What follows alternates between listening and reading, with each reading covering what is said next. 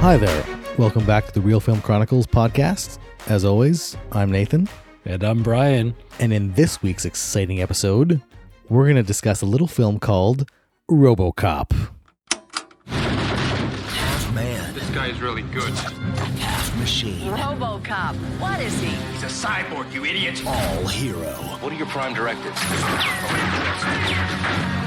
Protect the innocent. Let the woman go, or there will be trouble. Uphold the law. You are under arrest. What is this shit? Justice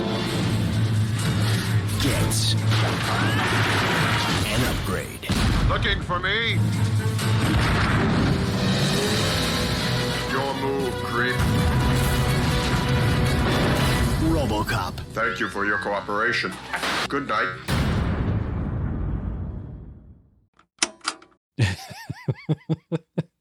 Why did I have a feeling you were going to say little film RoboCop? And it's just like, I can't imagine a worse descriptor for this movie than calling it little. This is one of the biggest films, I think, of both of our lives. This movie is off the charts in popularity and how much I think both of us love it. Fair to say? Like, this is a 5-star heart movie on Letterboxd. Oh, 100%. This is one of, for me, in my mind, like Paul Verhoeven's like sci-fi trilogy of like RoboCop, Total Recall, and Starship Troopers are just some of the best films ever made. Maybe it's just that they speak to me, or maybe our generation specifically, maybe to us specifically, but like RoboCop, I go back to, it's one of those movies like almost on a yearly basis. Definitely at least once a year I'm watching this movie. It's just a phenomenal film, and it gets better every time you watch it. I'm kind of ashamed to say, like, I've been recording my movies on Letterboxd for pretty much 10 years now. And when I recorded RoboCop a few years ago, when I picked up this Arrow Deluxe Blu-ray edition, I hadn't recorded it in over 8 years. 8 years. It's like something is wrong with me. Maybe I'm just trying to explore new movies too often, but it's really important to go back to these classics, because this is a movie, if I see it on TV, I'm going to watch it randomly. That happened a lot more years ago when we all had live TV. And I'm just thinking TBS showing like these edited, like censored versions of these movies. It didn't matter if the movie was censored. I'm going to watch this thing from start to finish every time it comes on. But it's really something I lose sight of, is revisiting old films that really are good. And it's kind of comforting if you see a string of bad movies, or you're getting a little tired of some of the new movies, how they kind of feel the same and they're a little generic. You go back to something like this and think, wow, this is what I love about movies right here. And it's so easy to just watch it with no distractions. I'm not tempted to pick up my phone. I'm putting up the volume. Everything about it is fantastic. RoboCop came out in 1987, as you said, directed by Paul Verhoeven. Do you recall the first time you saw this? I mean, we're going way back to when we were too young to watch this when it first came out. Like, what was this movie like when you were a kid? Much young. This was like one of the forbidden fruit movies, right? This is in my own personal Garden of Eden. This was like forbidden fruit. I remember one time, I remember this one time, I think back when there were things like Blockbuster, or in this case, West Coast video rental stores on VHS. Yeah. So I think what had happened was we'd gone to the video store, we rented a bunch of movies. And back then, you didn't have the internet to tell you exactly what was in every movie. You had to go by the back of the box. And I think my parents rented that, and they threw it on, and I was just a little kid at the time. I couldn't have been more than 10 or 15 minutes in when they were like starting to fast forward through bits of it, and then just turn it off entirely. They realized like there was no way like the little kids could watch this. Yeah. RoboCop is special to me because it was a double feature. RoboCop and Total Recall, I think, were my first R-rated movies that I saw. Nice. I was homesick one day from school, and I had nothing to do. I was on the couch trying not to puke my guts out, and I watched back to back Total Recall and RoboCop. And I don't want to, maybe it's a little bit melodramatic to say that they changed my life, but I can't help but think now it's like how formative they were, and foundational they were in kind of my love of cinema and establishing that kind of foundation, that baseline, and then going back and revisiting films like RoboCop and like watching it when I was younger. It was just like, oh, there's this crazy action movie with incredible special effects that still hold up today. Like just everything's so memorable about, and it was ultra violent action movie. And then watching it again and again and just seeing the different layers that Paul Verhoeven and all the people involved in this movie built into this, and how on the surface it's this in your face, ultra violent action movie. But there's so much depth to this movie and so much more going on, which we're going to touch on in the briefest way here, because you could go on for hours, dedicate thousands of pages to breaking down all the different themes and all the different levels that RoboCop works on and that it explores. But it's just, it's kind of foundational for me. So, look, what was your experience with RoboCop? Was it as spiritual as mine? You know what? I don't really remember the first time I watched this movie all the way through. I have memories of it when I was younger.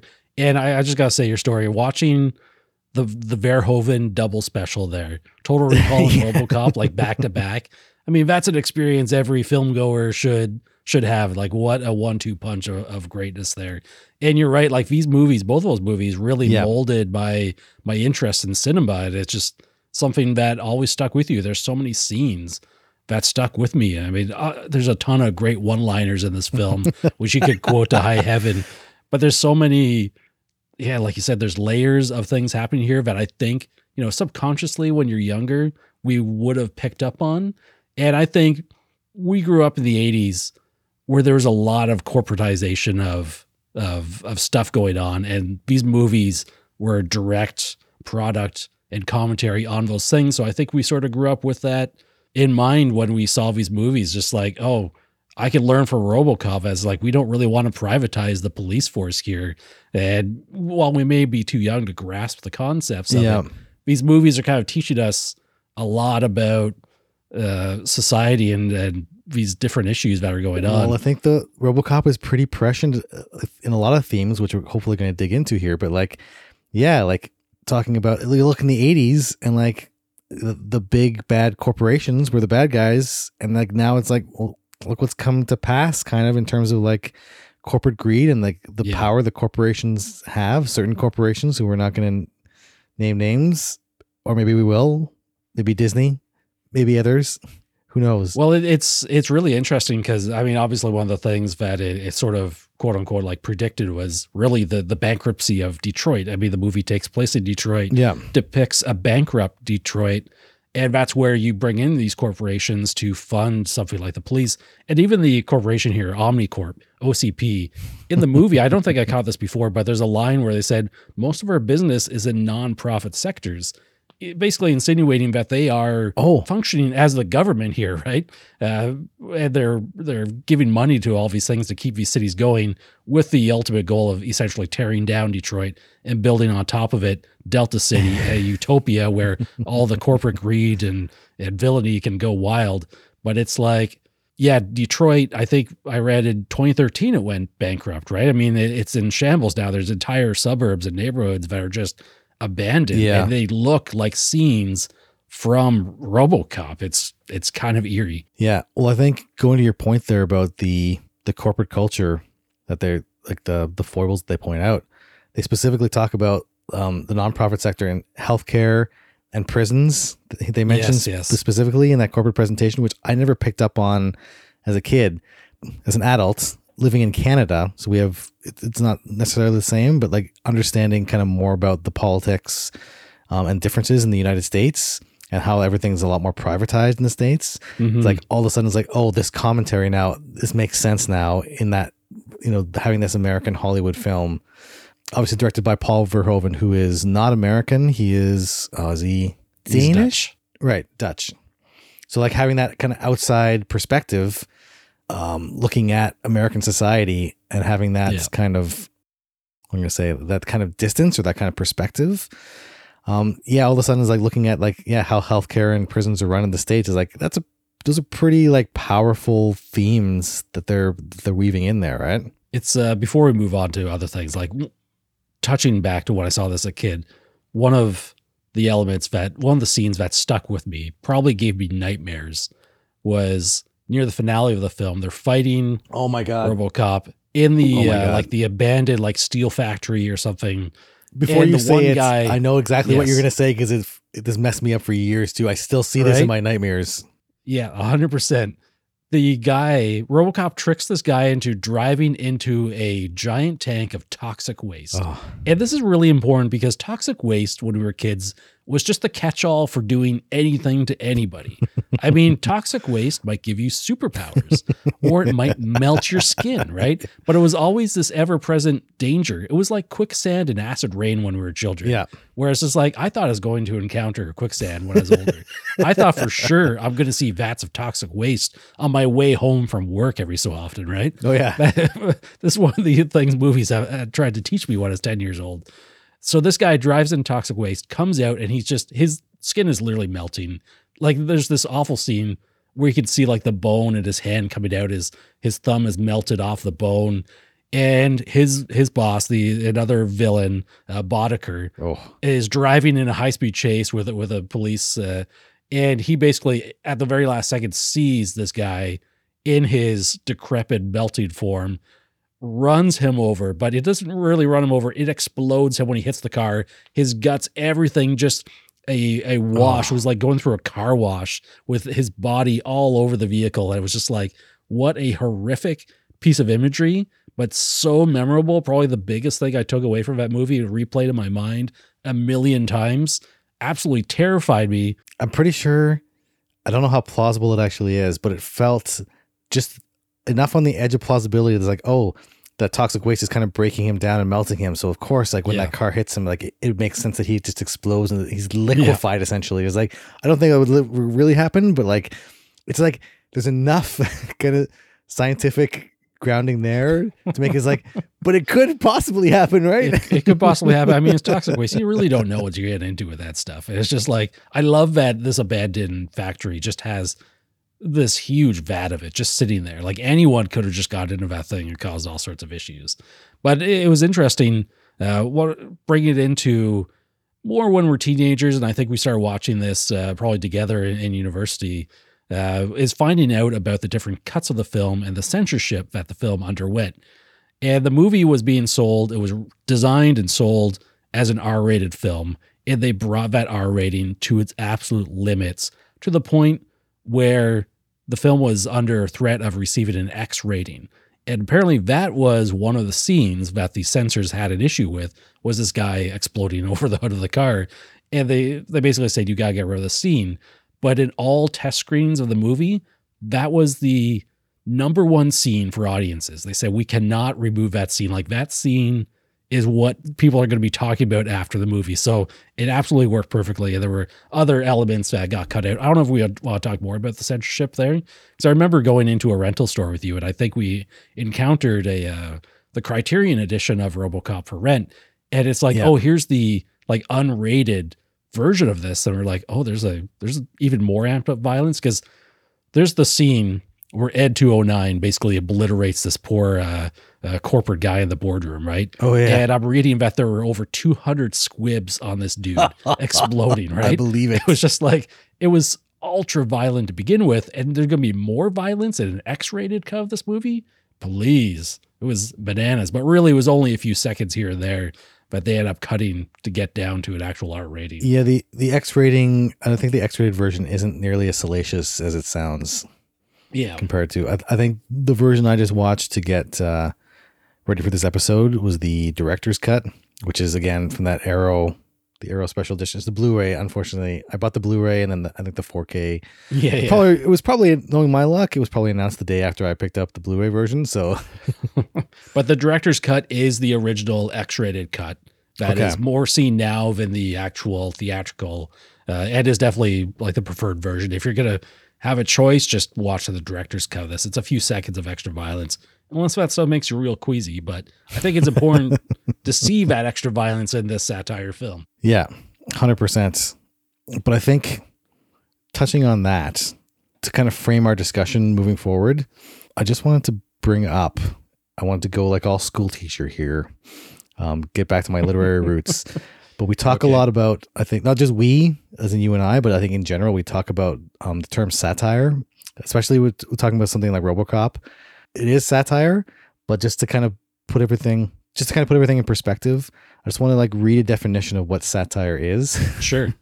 Yeah, no, I'm interested. To refresh our perspective, but also I know that a lot of people out there, because I, even as an English major, sometimes I get confused between like satire and parody and caricature, but it's an important distinction to make, specifically between satire and parody. So I just want to quickly bring this podcast to a screeching halt with some literary theory. Because that hit us. We can always cut this out afterwards. Don't worry. that's the spirit. Okay. So simply, satire can be described simply as a way of criticizing the society, people, or concepts in the society with the use of humor, irony, or ridicule, as opposed to parody, which parody is a literary work that imitates the style of something or someone in an amusing way. Parody is also known as a spoof, send up, or lampoon. And so the two highlighted differences here: the final aim of satire is to make the audience think, is to critique society, to make the audience think about the underlying elements of our society. And the aim of parody is to make the audience laugh, right? To amuse the audience. So RoboCop falls firmly in the camp of satire, but I thought what we're talking about, because we're obviously, you can't talk about RoboCop without talking about its social commentary, because it's so prevalent in the film. It is what makes the film great, beyond obviously the amazingly, well-constructed narrative and well-shot film, but just to kind of put things in perspective when we're talking about some of the themes within RoboCop here. Okay, back to our regularly scheduled broadcasts, now that the boring stuff is over. Very well said, yeah. Proceed as planned. Yeah. Yeah, the movie wouldn't work without being a satire. And it's like, it's kind of nice here where you can enjoy it on that literal level. I think if you just want an action movie, because absolutely, I've heard the term a body count film. And I mean, that's what this film is. Like every few minutes, you're going to get a body being pumped full of bullets, lots of squib work. And I mean, you obviously have the sci-fi element here that I think works so well, but right from the get-go. And I love Verhoeven's use of media and newscasts, right? To really poke fun, like really set firmly in place that this is a satire. These people are caricatures, right? And it's so brutal because it's like the newscasters, they're all smiles while reading about these horrible, horrible things that are going on in the world. And it's just like, oh, these people are fake. A lot of the stuff is just like put on for show, right? Well, I think one of the ways in which RoboCop was really like ahead of its time in kind of predicting some of this stuff was, as you say, the movie opens with this fake in-universe news broadcast about potentially like warring factions in South Africa with like nuclear capabilities, and there's riots and unrest. I think there's a war in Mexico where like the Mexican government and the U.S. government are cooperating. These are all false events that are happening within the continuity timeline of RoboCop. But yeah, this sensationalization of stories and fear mongering to sell the news and viewing of the news as a product to be sold, I think is really evident here. And I think that's something that's kind of come to pass in our modern media landscape, where it's more about the 24-second news cycle as opposed to the 24-hour news cycle, where it's just about like clickbaity titles to get more, listeners or watch or viewers or audience members to get, so you can sell more stuff to them. And so I think like in terms of satirization of the media, that's a huge one. Like you're saying too, kind of that desensitization and dehumanization of the actual subjects of these stories. Like the newscasters they're grinning like coked up jackals, which like being the 80s, they probably were coked up, but they're discussing all these horrible things, like you say, and they're just like it's nothing to them, and like there's no weight behind it. It's just like, oh yeah, there's terrible stuff happening, and it's like brought to you by Yamaha Artificial Hearts. Yeah, and the commercials really just like cut to commercial on like these pure luxury objects, like obviously the 6000 SUX vehicle that's like the envy of everybody, and it's just like this is advertised at 8 miles per gallon. It's just like this is something that's celebrated, right? But I love that the newscasts they provide that element, but they also provide context for the world we're about to watch. Like we're being told that Detroit is going bankrupt. It's really run down. But with such a limited budget, they can't do too much to really like show a disheveled Detroit. Like the city streets are going to look poor, but we need to know how this city, like, is it just going to be the city that's poor? Is it going to be all of America? Is it going to be all of the world? And we get these little news bits here. It's just like, yeah, there's crazy things going on here. There's a lot of crazy things going on in the world. It's like, this is kind of a symptom of a greater global issue in the future. Does it ever tell us what year this movie takes place in? No, I think smartly it doesn't actually mention any dates. But the media, those media clips are used not just for in terms of like exploring the theme, but like you're saying, like to great narrative effect, where like all of a sudden is like we're learning all about this world in a really, really streamlined way and a really entertaining way. Because like as disturbing as those newscasts are, and like the juxtaposition between the subject matter and those and the two hosts there, which I think one of the hosts was actually a host of Entertainment Tonight at the time. Mary Hart. Mary Hart, yeah, it was her, right? Yeah, I think so. But yeah, it was like it was a great way to talk about all the actual social and political context in which the movie takes place. In terms of like, yeah, you're looking at the poverty and the divide between the rich and the poor. Again, very prescient theme here. You're looking at labor rights and union rights in terms of like the police wanting to go on strike because their working conditions are so deplorable and they're getting killed off in record numbers. Well, he mentions at one time, it's just like there's 5 police officers killed per week, and they want to go on strike. They got to do something to solve this problem. And it's so interesting. It's just the government is selling the police to this private corporation, OCP, and their solution is not necessarily more police or anything. It's like more efficient police and like automating police work instead of protecting the existing police officers. If that's how they kind of come up with the RoboCop program. I love that there's 2 parallel like cybernetic research groups going on in the corporation. One has created the Ed 209, which I'll just say absolutely terrified me as a kid as well. It would always give me nightmares. And even watching it today, I mean, animalistic is how you describe this. And they use even Ed 209 has like animal noises. Like I'm sure it's a mixture of like lions and tigers and things when it's moving around. What is ED? Was it enforcement drone? I think I never paid attention before, but it stood out. There's even watching this again, it stood out to me. It's like, oh, ED was not just a random word. OCP was not just random letters. It was like, oh, it was Omni Consumer Products. It's like, oh my God. And so much can I just thought say like this. the OCP like logo, like a graphic designer created this thing for the movie and just how incredible it looks. Like I love the 80s graphic design that goes into all these movies. Like you want to talk about like Alien and Aliens and all this stuff, Blade Runner, they all have incredible logos from these corporations. I just absolutely love it. Well, it shows just like the thought that they put into every little detail of the film. Like that OCP logo, that looks like a real actual corporate. It does. Like I could have sworn looking at it, it's like, I swear to God that I've seen similar logos for corporations that I've worked with in my day job, right? Like, and I think that says something too, where this fictional corporation that is so blatantly evil and misguided is so firmly planted in our real world, right? Like this is coming from the corporate 80s America where, yeah, I mean, these were the villains of our movies growing up. I remember saying before, a lot of the villains we had growing up in movies and TV shows were Ronnie Cox, real estate. Well, definitely Ronnie Cox was in there a lot in our movies, but like real estate agents, like companies buying land, that was a big factor in movies and motivations. Are just like, no, we don't want corporations owning everything. And then literally 35 years later, we still have this going on in real world. I mean, we have companies buying up land and properties and not just physical properties, but like intellectual properties and stuff, and just doing with it as they please. And here in RoboCop, you have essentially a corporation buying a human being. Alex Murphy, the cop who gets brutally murdered. That scene is just horrific to watch, but it's just wow. And here is the fight. Here's one of the things of the movie. It's just his fight for being human. Like, is RoboCop human? Like, where's his identity lay?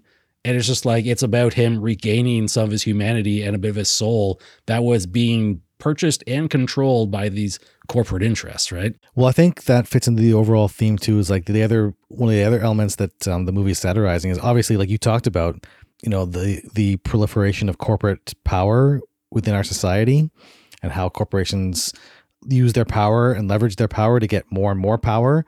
Where you look at OCP is literally they're building an entire city, Delta City, over old Detroit, which they're going to presumably run all the services. So there's a corporate-owned city, not unlike Orlando, Florida, that Disney or the city that basically Disney runs. Well, that's the thing is a lot of cities are corporations to begin with. I mean, they are their own corporation. Become incorporated, right? but they're still public entities, right? Yeah, exactly. But they also, the big plot point in the movie, how they essentially the Detroit police were privatized they were bought up by OCP. OCP also owns a lot of military interests as well. But I think the whole thing it's about overall this dehumanization and this valuing of money and profit more than human life. Yeah. And really kind of honing in on that. And one thing I never picked up on watching this before, Morton, played perfectly by Miguel Ferrer, a favorite actor of mine who unfortunately passed a couple years back, but he was great. And I think we were talking about It last time.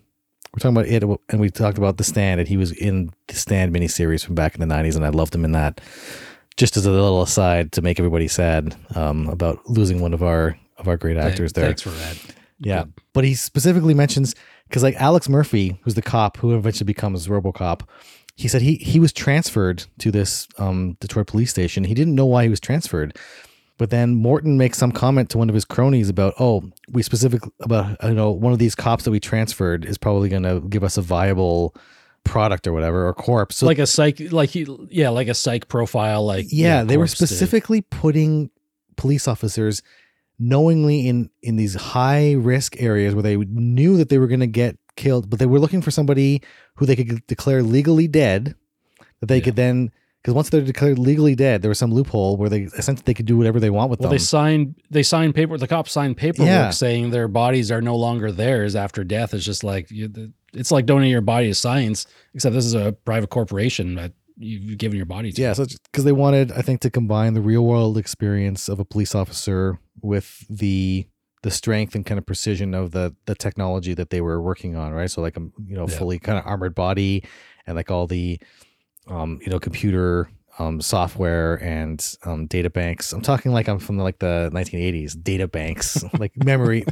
It's legit, man. It's legit. Roll with it. But the whole thing is about they're constantly, even before they literally turn somebody into a machine, like these corporate cronies are treating people just as they're commodities. They're things to be bought or sold or used. Not people to be respected, whose dignity needs to be respected, whose autonomy needs to be respected. At one point, Jones, played by Ronnie Cox, was just he was the villain in Total Recall and RoboCop, just like the perfect 80s scumbag corporate villain. But he gets super mad at Morton for undercutting the Ed 209 program with the RoboCop program, and it's very telling in that scene where he says something along the lines of the Ed 209 program about who cares if the damn thing actually works. Like we could sell this to the military, and we could sell spare parts for 20 years, like the Razor model. He says they have contracts to sell parts for years already. So it's just they're making their money regardless if they make a product that works. Urban pacification. He didn't care about actually helping the community at all. Yeah. At least Morton is kind of a dickhead.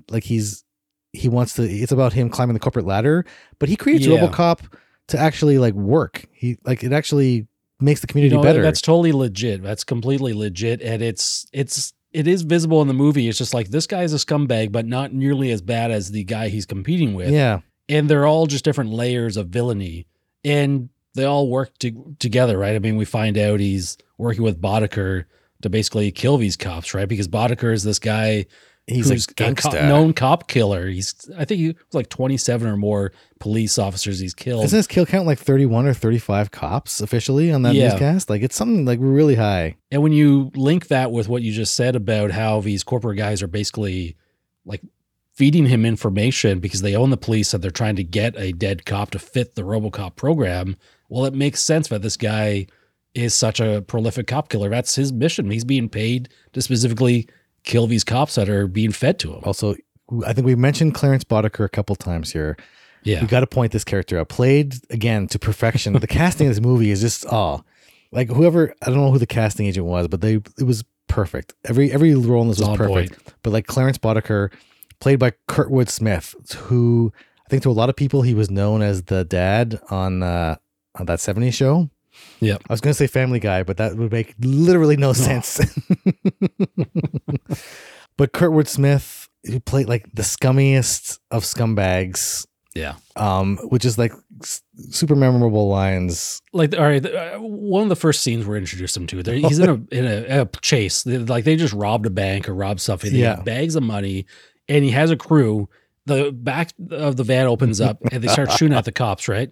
But one of the things he does is he immediately just takes one of the henchmen that's working for him and throws him out of the back onto the hood of the car.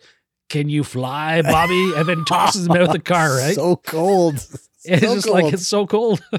But I don't know if it was Bobby who accidentally burnt all the money because all the money's burnt. So the job was basically wasted, right? Yeah, I don't think he cared because like he was also that guy he threw out was also shot in the leg, but he's like he didn't care. He's just using him as human ammunition, human projectile. Like, again, like that dehumanization, right?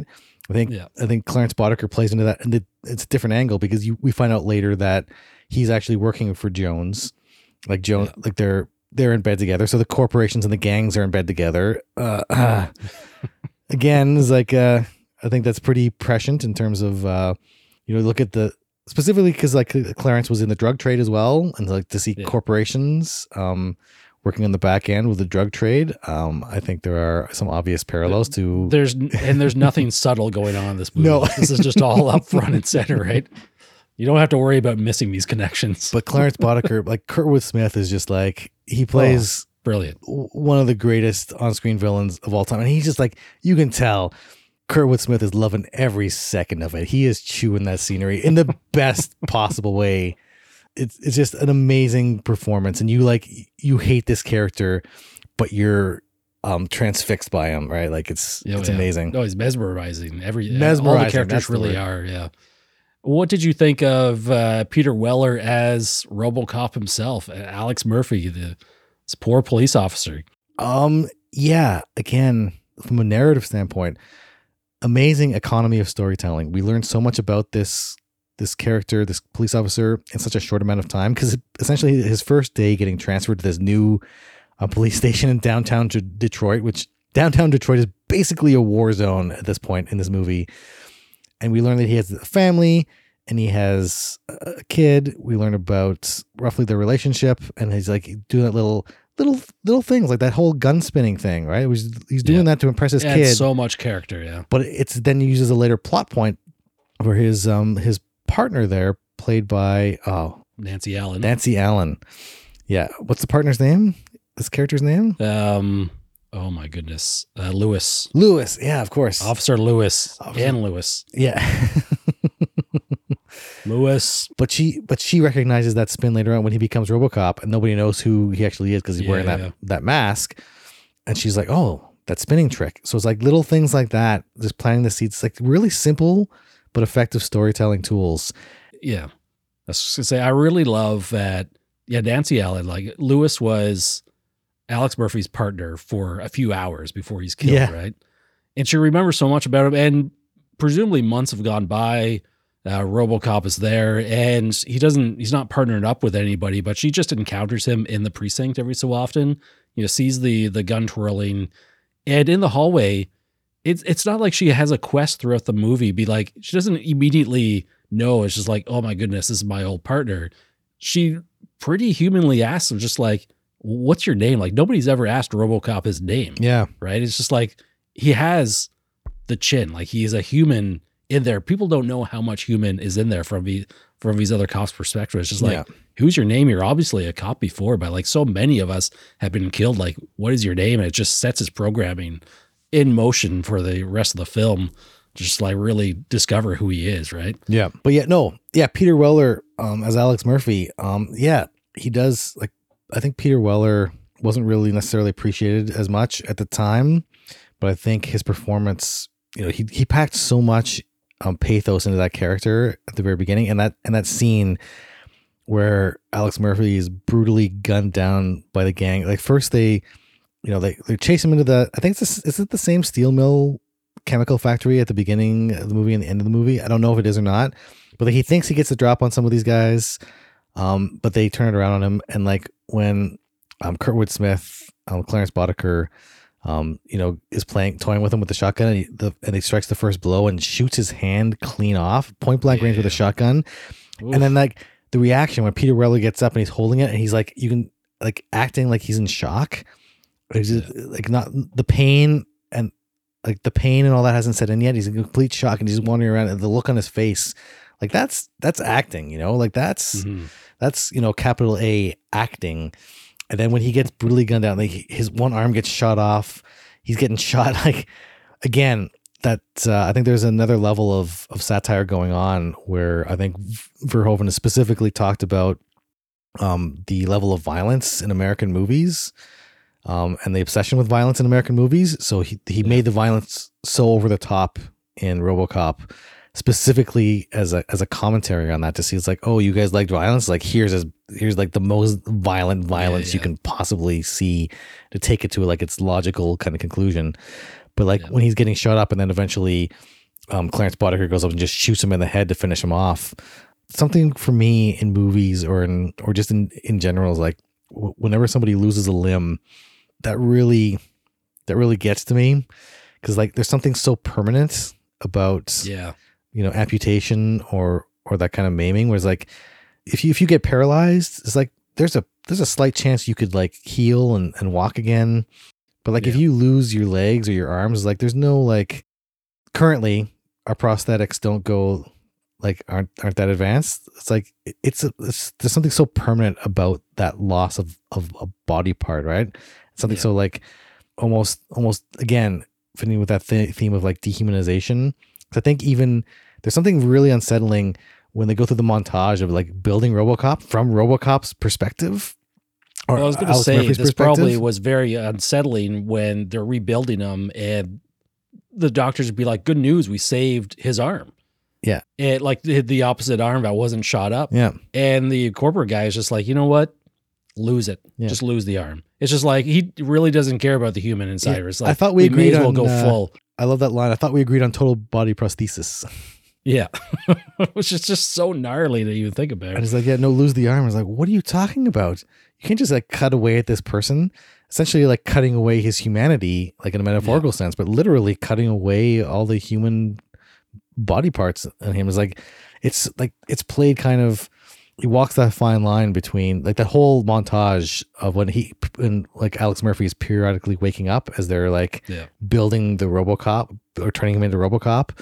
And he just sees these flashes of, I love that when they have the grid and it's like they're screwing the grid screen into his visor there. The grid just keeps getting closer to the screen the more screws they put in. Amazing. But there's something so unsettling about that. Like being like, you're powerless there as this corporation is making all these modifications to your body and like chopping pieces of your body off and replacing them with other pieces of technology. It's when you actually stop to think about that, like beyond the surface level, like that's really, really horrifying. That's like David Cronenberg level body horror, like mess you up for life kind of horrifying. Could you imagine a Cronenberg RoboCop film?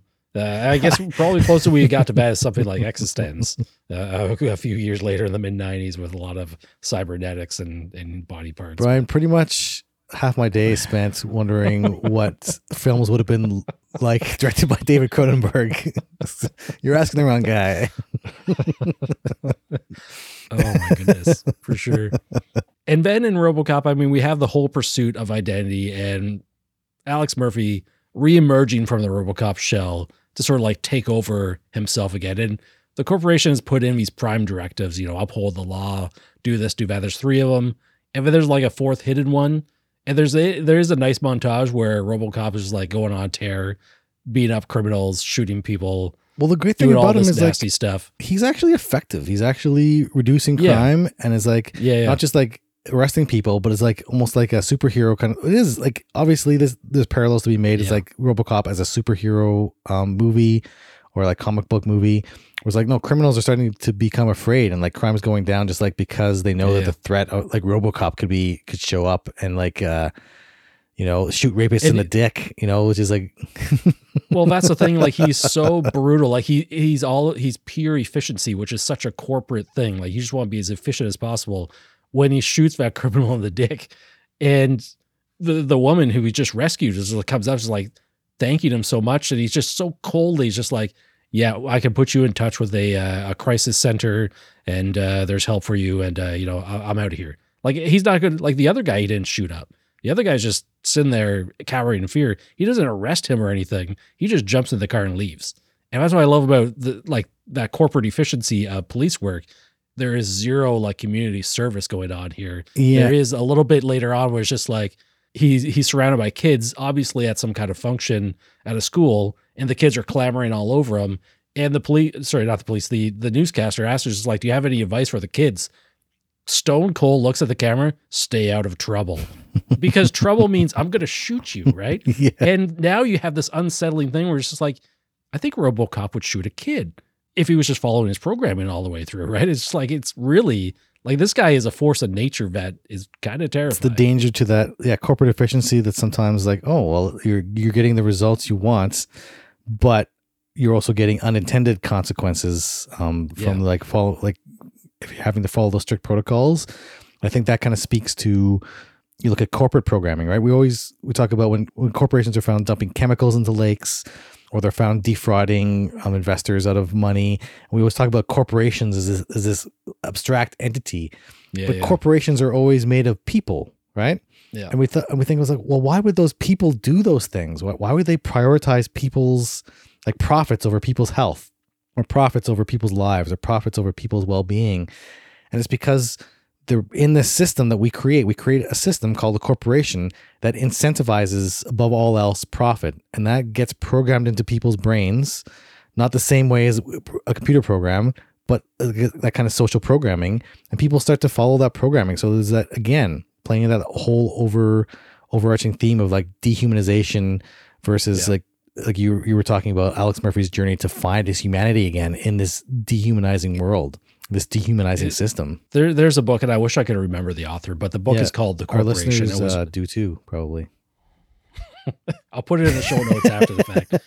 Sorry, what was it called? One of my, The Corporation. The Corporation. And it's just this really chilling look at exactly what you're talking about. These corporations, we treat them like people, and we refer to them in the same ways we refer to people. Yeah.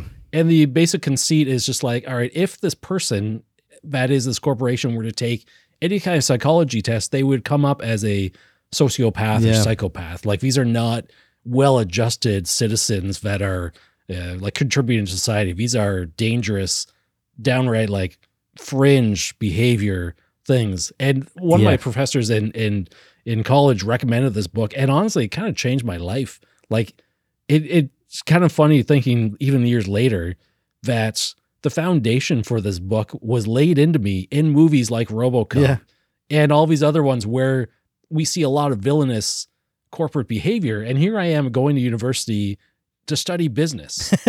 And I'm just like, amazing. Knowing full well that like when I'm a kid, I'm thinking, oh my goodness, I don't want to work at a place like Omnicorp where it's just like people are so afraid of the boss that they're going to run out of the washroom without washing their hands, or they're going to pee on themselves as they try and get away from the urinal as quickly as possible, right? Great scene. But in your mind, when you're a kid, you're like, oh my goodness, like businesses are going to be pretty cutthroat. Like I got to prepare myself for that. Reading that book and learning his stuff in university, like completely changed my perspective on all that. And I mean, for personally, like going more into nonprofit sectors can be a little more fulfilling than some of that stuff. And obviously, I mean, these are satire, like these are amped up to the nth degree. But the fact is, we hold these corporations to a totally different standard and yet try and humanize them at the same time, because that's what people do. I mean, we humanize everything. I mean, all the talking animal movies. I mean, we try and do everything, bring everyone to the human level, right? And then we judge them as such. Yeah. It's super interesting. And I mean, the fighting for your identity is just like, it's so literal here. And it's such a, almost like a trope where the human soul, like even though you've erased the memory and tried to squash all these feelings, the human soul will bring them back up, right? It's kind of like the Matrix we talked about a little while back. Right. Where it's just like, even though you're going to control all these humans and put them into a simulation, the human spirit will come through no matter what. There's no amount of programming that can be done. And what I like in RoboCop here, he doesn't really overcome his programming. He remembers this stuff, but he can't break directive number 4, which is like harming or arresting an OCP officer, right? And he basically uses his detective work and stuff, shows the evidence, and gets the guy fired. And as soon as he's fired, this is also kind of twisted. Like, he clearly takes pleasure in killing this corporate guy who is controlling him, right? He's just like, doesn't just shoot him once to kill him. He shoots him like 4 or 5 times. And I thought it was kind of, well, you see him from the back, and like the squibs are coming out almost like in a square pattern from the back of this guy. So it's like, oh, right. No, he's not killing him to die right away. He's killing him so he falls out the window and then falls to his death. He's just like, RoboCop wants this guy to suffer, right? He's just like, he's not an efficient killing machine anymore. He's not efficient about it, or else he would just one burst to the chest. No.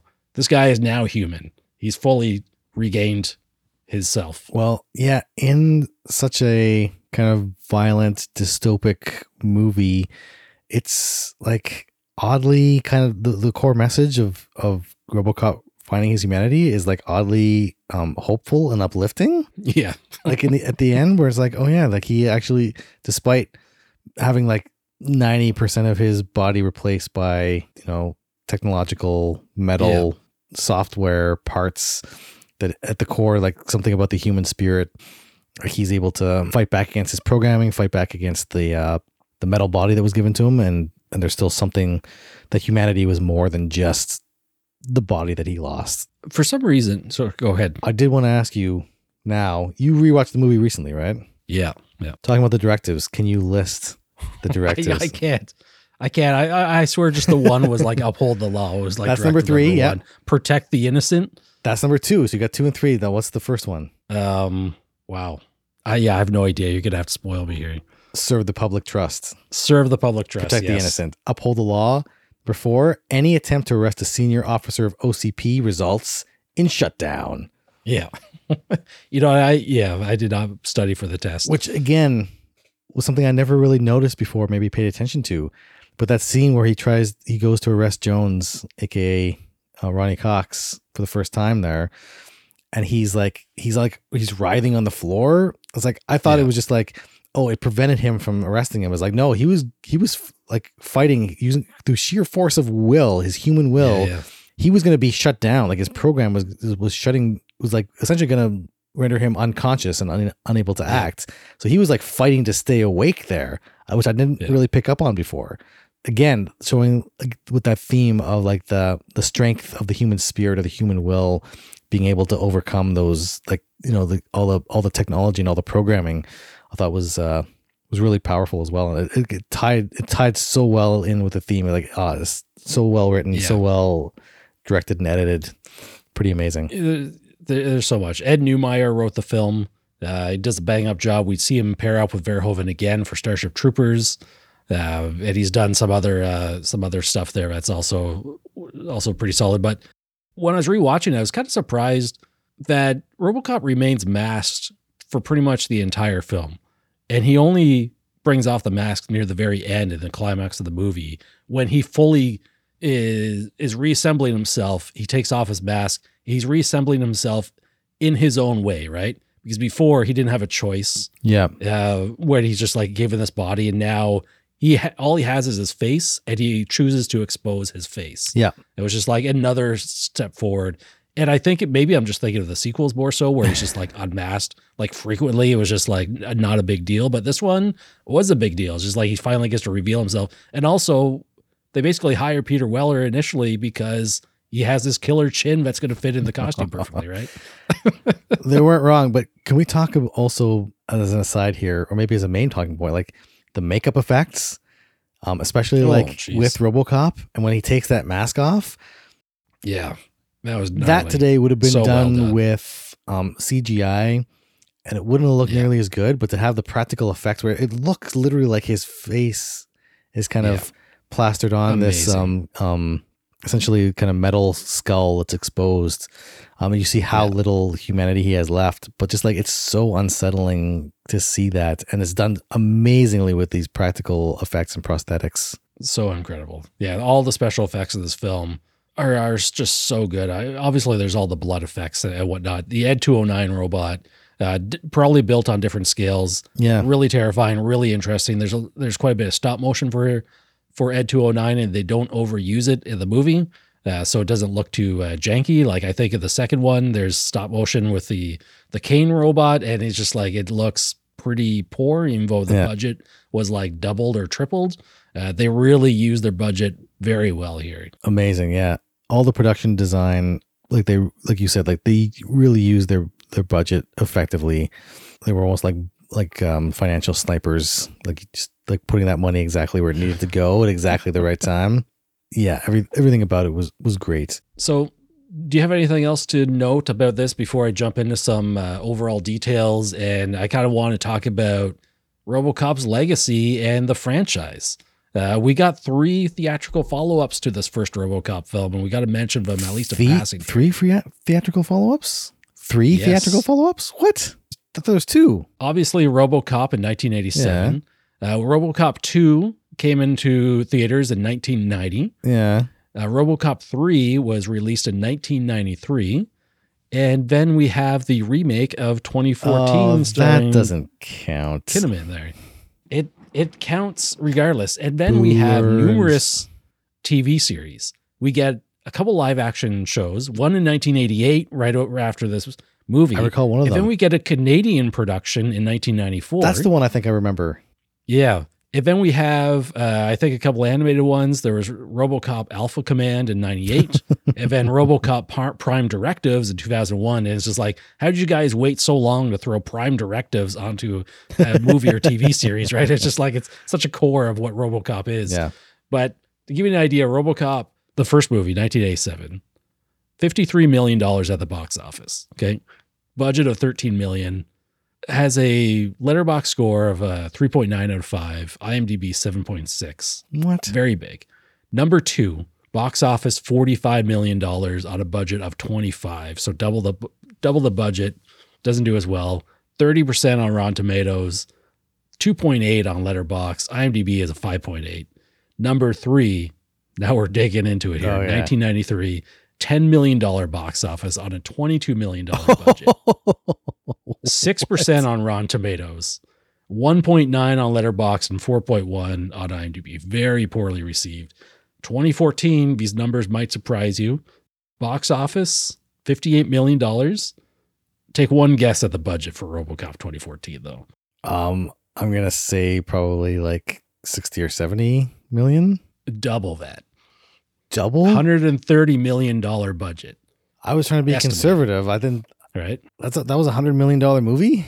Rotten Tomatoes gave that 48%, 2.4 on Letterboxd, and 6.2 on IMDb. So statistically, it is the second highest rated RoboCop movie, which kind of puts in line. I don't know when was the last time you watched RoboCop 2 and 3, or even the 2014 version. Okay, confession time. I've watched RoboCop 2 and the remake, but I have yet to see RoboCop 3.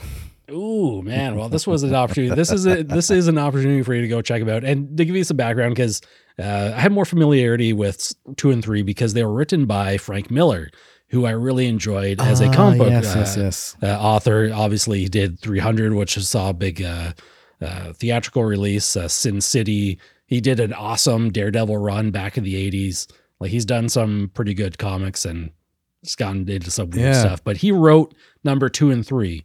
Apparently, from what I read on IMDb trivia, is that there was a writer's strike between 88 and 90. I'm not sure exactly when, but Ed Neumeyer had written a couple drafts, but they basically had to reject them. They fired him because he refused to work throughout the union strike, right? Which is kind of fitting for the first RoboCop movie. Yeah. And it's issues with unions. If they bring Frank Miller in and he ends up writing the second two movies, which really are vastly inferior films on just about every level.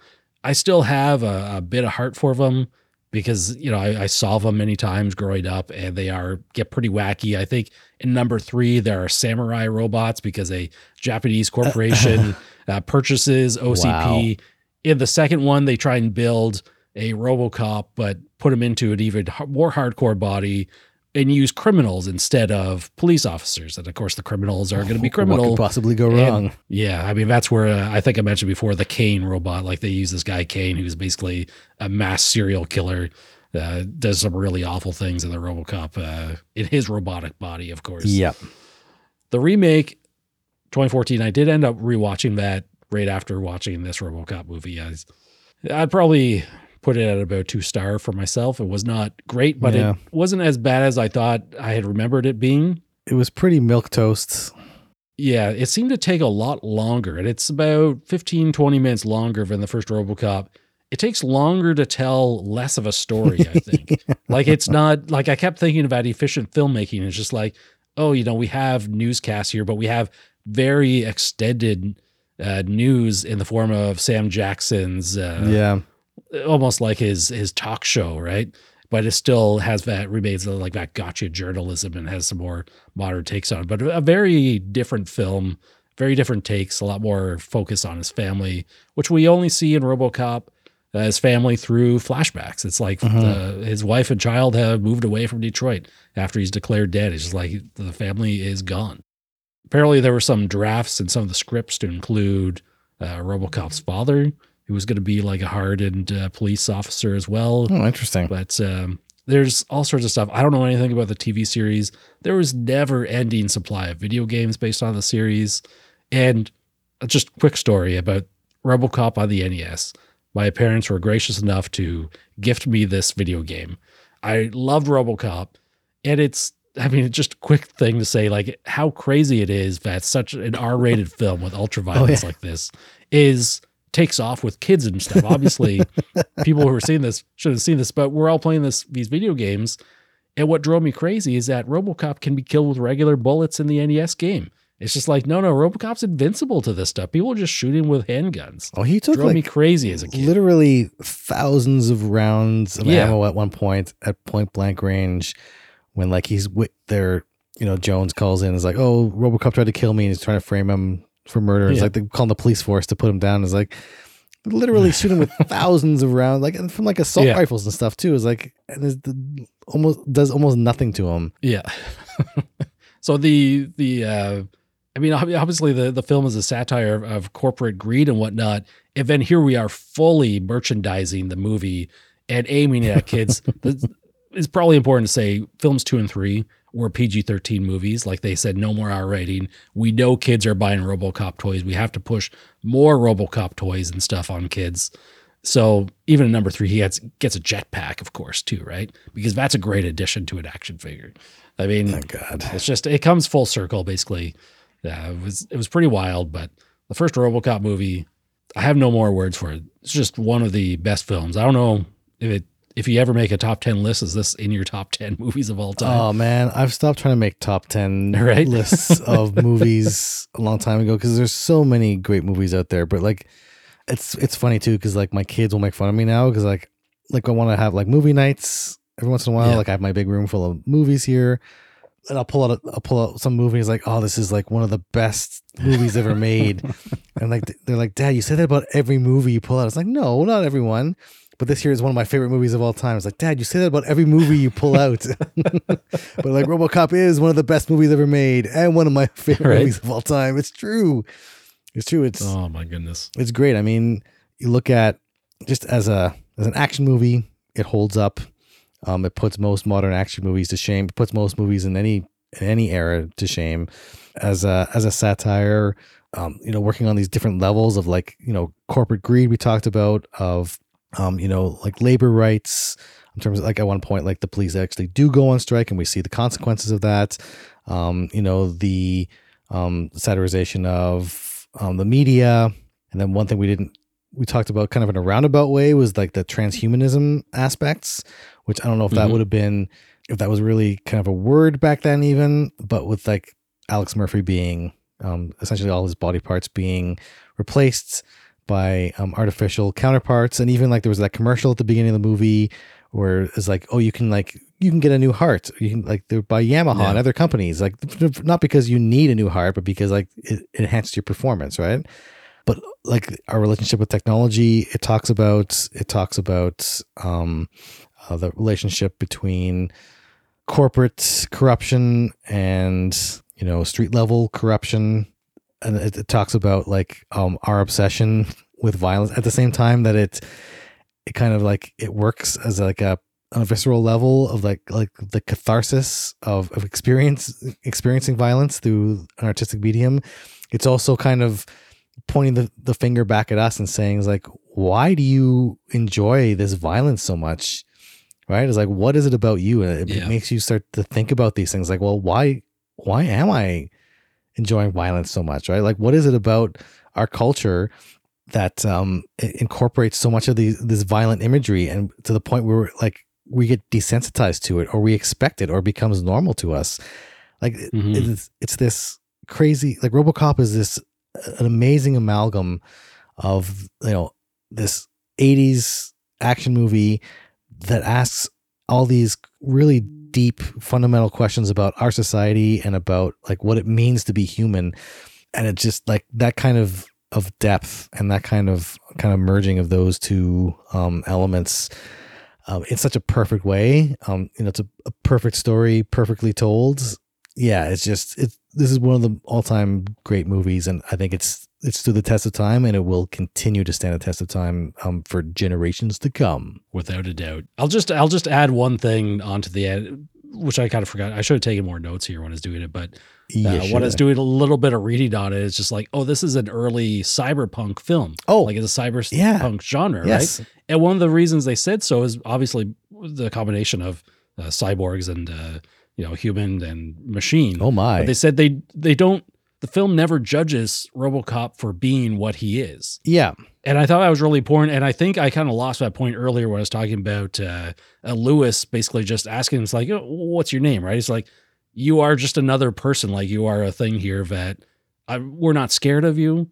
We're not like envious of you. You are another thing here. Like, you're another person, and like you have a name, right? And it's like, I thought that was a really important message to get into the movie, was just this, even with all these cybernetic enhancements, and obviously in this society, there's the commercial for the robot, like mechanical heart, but they never refer to any characters in the movie with cybernetic implants or anything, even though clearly they would have that stuff going on here. Yeah. But I thought that was a really nice thing to throw in. Yeah. Well, the film. I like that he reclaims his humanity, even though he has this, largely artificial body. And it's always, and it's that juxtaposition between Lewis, who just like asked him, was like, oh, what's your name? And wants to get to know him and wants to like, just like is talking to on a human level, versus like Morton and the other executives who are like, you don't talk to him. He's not a person. He's a product. And so it's like, it's not the technology itself that dehumanizes people. It's the way in which that technology is used in the social framework. Like from a corporate perspective, it's about using that technology to control people and turn them into a product that can be consumed or sold. And for the police service and for RoboCop, it's like, oh, I can do my job more efficiently and like save people's lives and stop crime. Yeah. And then like you're saying, like Lewis is like, and the other cops is like, they care because he's intruding on their territory without their consent, obviously. Yeah. But they don't judge him as a human being. There's no judgments like, oh, he's not human. Like Lewis is specifically instrumental in bringing out, helping him refine or rediscover his humanity. She's kind of instrumental in his humanity reemerging. So like you're saying, that a transhumanism and that cyberpunk kind of mentality is like, it's not about like the body necessarily. It's more that kind of It's the state of mind. It's the human spirit that kind of transcends all. To get kind of high and kind of get intellectual here, philosophical. We got to break it down a notch here. Yeah, let's throw in a fart joke or something here, Brian. We're getting I need another RoboCop quote here quick. Bitches leave. Oh my God, yes. Such a brutal scene too. It's just what is he shoots both his knees. Oh, I can feel that every time he shoots him with those squibs and everything. I feel my kneecaps. I could get that phantom pain. And then the grenade there, the extra long grenade, and he blows them up. Yeah. Oh, terrible. Oh, I'd buy that for $1. I'd buy that for $1. That was the other thing I wanted to mention. I forgot. I should have taken a better note here where there's something to be said. Like they didn't really talk about like, the rich and the poor here that much. But one thing they commented on was the commercial, or sorry, not the commercial, it was like a game show or something. I think it was like a sitcom. It was supposed to be like it's an in-universe sitcom. Yeah. So it's a sitcom and the guy's tagline, I'd buy that for $1. The corporate guys are watching it and laughing at it. And the criminals on the street level are watching it like in the store windows and laughing at it. It's just like everybody's watching the show. Doesn't matter if you're good or bad or what you are. Everyone's watching this and everyone's loving it. It's the great equalizer in that universe. Yeah. Or you could look at it the other way and saying it's like, oh, well, how are we being manipulated again by the media and by the shows we're watching? Yeah. Right? It's like no matter whether you're like working class or ultra wealthy, you're still being manipulated by the media. Oh, conspiracy, 5G, lizard people. All hail Zorp. Oh my God. The 6000 SUX. I love that too. The 6000 sucks. That's amazing. That commercial with the dinosaur that comes in. Yeah. That is fantastic. You have a RoboCop line for us here to sort of wrap things up. Dead or alive, you're coming with me.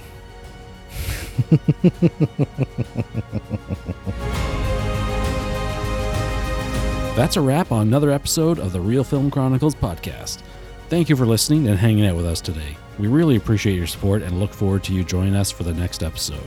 We can be found around the internet and social media, with our home base being realfilmchronicles.com, which will have all the links you need to follow and keep in touch with us. Until next time, take care of yourself and others, and keep your film journey going.